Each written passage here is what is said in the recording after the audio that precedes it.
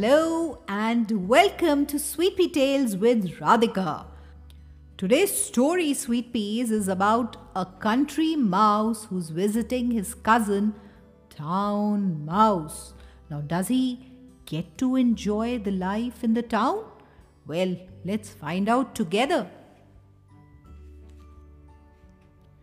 Once there was a roly-poly, wiggly-whiskered mouse who lived in a snug little nest under an oak tree. Country Mouse loved his home. He had plenty of acorns, nuts, and berries to eat, and a warm and cozy straw bed to sleep in. Squirrel and Robin, who lived in the oak tree, were the best neighbors he could ever wish for. One day, Country Mouse had a surprise. His cousin, Town Mouse, came to visit from the big city. Town Mouse was sleek and slender, with a smooth, shiny coat. His whiskers were smart and elegant. Country Mouse felt a little ordinary beside him, but he didn't mind. All he wanted to do was make Town Mouse feel welcome. "Are you hungry, cousin?" he said. "Come and have some supper." But Town Mouse didn't like the acorns and blackberries that Country Mouse gave him to eat. They were tough and sour, and Town Mouse thought his cousin's friends were boring. The straw bed that he slept in that night was so rough and scratchy that he didn't sleep a wink. Next day, Town Mouse said, "Come to the big city with me, cousin. It's so much more exciting than the country. I live in a grand house, eat delicious food, and have exciting adventures. Come with me and see what you've been missing." It sounded so wonderful. Country Mouse could not resist it. Saying goodbye to his friends, the cousins set off for the city. When they arrived in the big city, Country Mouse was frightened. It was so noisy. Horns blared and wheels clattered all around them. Huge lorries roared and rumbled down the street, and the smelly, smoky air made them choke and cough. And there were dogs everywhere. At last, they arrived safely at Town Mouse's house. It was very grand, just as Town Mouse had said.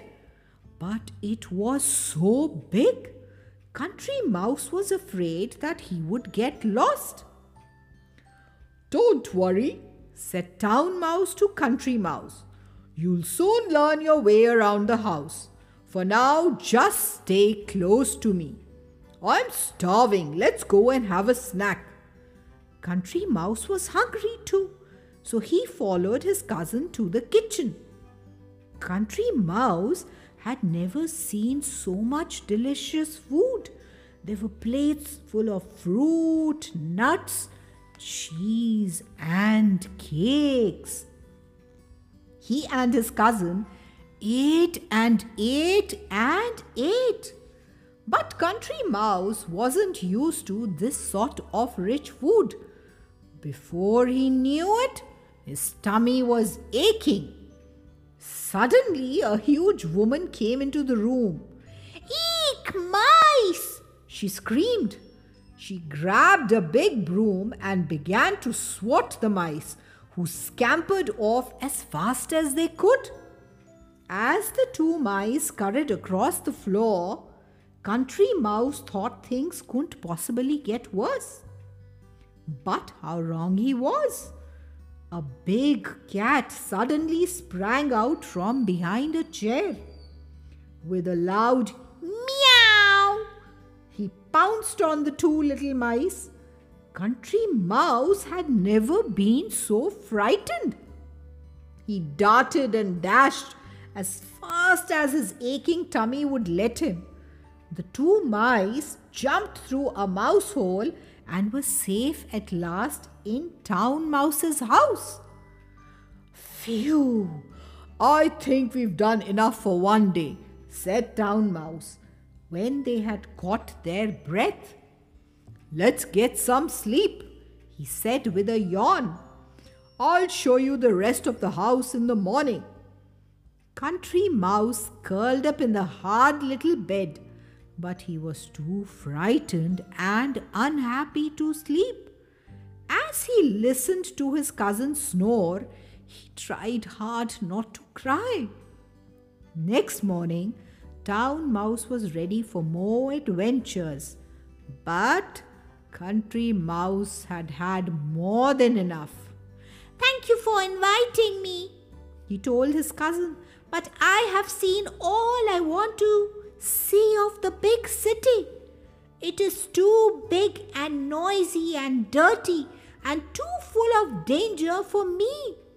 I want to go back to my quiet, peaceful home in the country. So Country Mouse went back to his snug, cozy home under the oak tree. He had never been so happy to see his friends, and they wanted to hear all about his adventures. Country Mouse was pleased to tell them everything that had happened in the big city, but he never ever went back there again.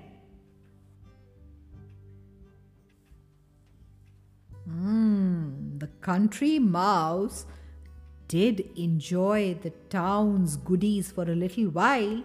He had fun enjoying the fruit, the cheese, the cakes, but quickly learns that the town's riches aren't worth losing the peace and tranquility of his own quiet home. Well, that's the truth. East or west, home is the best. So, remember that. Till we meet next with another lovely, lovely story. Do take very good care of yourselves. Keep smiling and shining as always. Bye-bye.